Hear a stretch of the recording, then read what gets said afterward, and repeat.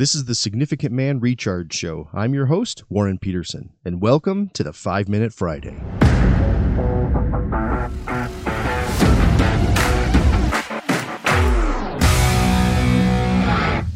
The prosperity gospel sounds so good. It sounds so appealing.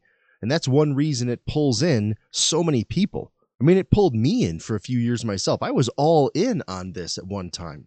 But the prosperity gospel is not just false, it's dangerous. And in this 5-Minute Friday, I'm going to break down why I hold that position.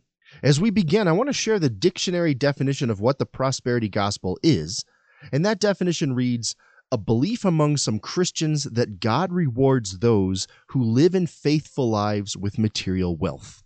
When I mentioned this topic on my Facebook profile, someone challenged me that I should go into the word and not the dictionary for the definition. But there's a problem with that suggestion. There is no prosperity gospel in the Bible itself, so I have to go to a dictionary definition.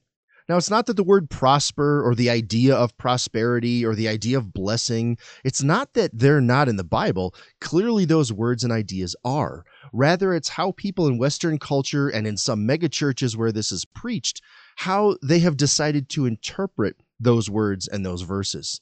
For example, there are many popular evangelists in the Western church who preach about prosperity and material wealth flowing in direct relation to the depth and quality of one's faith in their giving. The more one gives, the more one is going to prosper. The more they believe that good things are going to come their way, the more they will. That if they have enough faith, the Lord will give them the house that they've always wanted, or they'll be healed, or they'll have the job they've always desired, or they'll have abundance in their bank accounts, or that if they just name it and claim it, then God is going to give it to them. Now, to be clear, if God wants to lead someone to a job or to heal someone, I 100% hold the view that he can do that, and I'm sure that he does that all the time. This is not at all about the incredible power or the indescribable ability of God himself. We should all kneel and be amazed at what he can do. Rather, it's about the teaching of the prosperity gospel that reduces faith and worldly success to like a math equation, that if one simply believes enough or gives enough, that he or she will prosper with wealth and success. And that simply is not a biblical view. There is no such equation anywhere in the Bible. This is one of the times among so many when picking and choosing a verse here or there, a passage here or there, without the bigger story and context of the whole Bible is so dangerous. It's not difficult to find any single verse or even a few that can be used to support nearly any given position. Ultimately, it's my view that this issue is magnified by how we interpret and understand things like blessed, riches, success, and prosperity to begin with. When we accept Jesus as our Lord and Savior, we are blessed, we are rich, we do have success, we do have a level of prosperity that the world can never offer. When Scripture refers to our needs being met, it doesn't mean we get all the stuff we desire.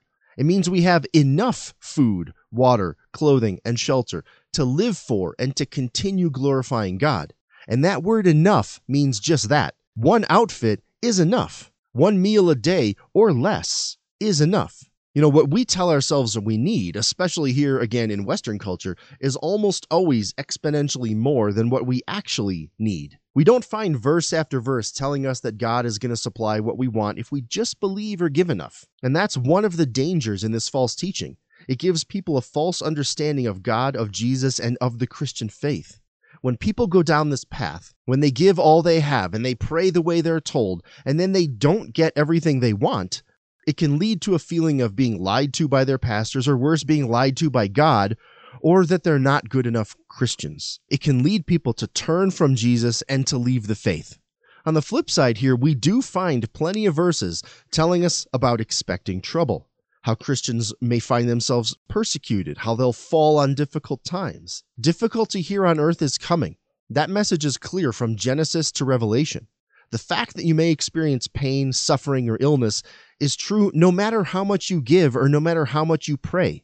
If it's God's will for any or all of that to change, then he will make it so. The Bible makes it clear that there are very godly men and women who will live in humble circumstances, who will get sick, and who will die here on earth. And when they follow Jesus, that's when they received gifts, blessing, prosperity, and abundance, a kind that the world can never offer. And when we follow Jesus, we learn that we're to pray that God's will be done, not ours. We learn that a relationship with Jesus is the blessing. We learn that God's forgiveness is the abundance. And the sacrifice of his Son leads to the ultimate prosperity. So when you follow Jesus, when you confess your sins and acknowledge Jesus as your Lord and Savior, that is the path to a blessed, abundant, and prosperous life that's so amazing, it's hard to even comprehend. The true prosperity is not earthly wealth, but eternal life. And for that, the glory goes to God. Hey, before you go, please subscribe and leave a review for the show. Of course, 5 stars is the desired number of stars, so be like all the other amazing people and do that. And enjoy the next show.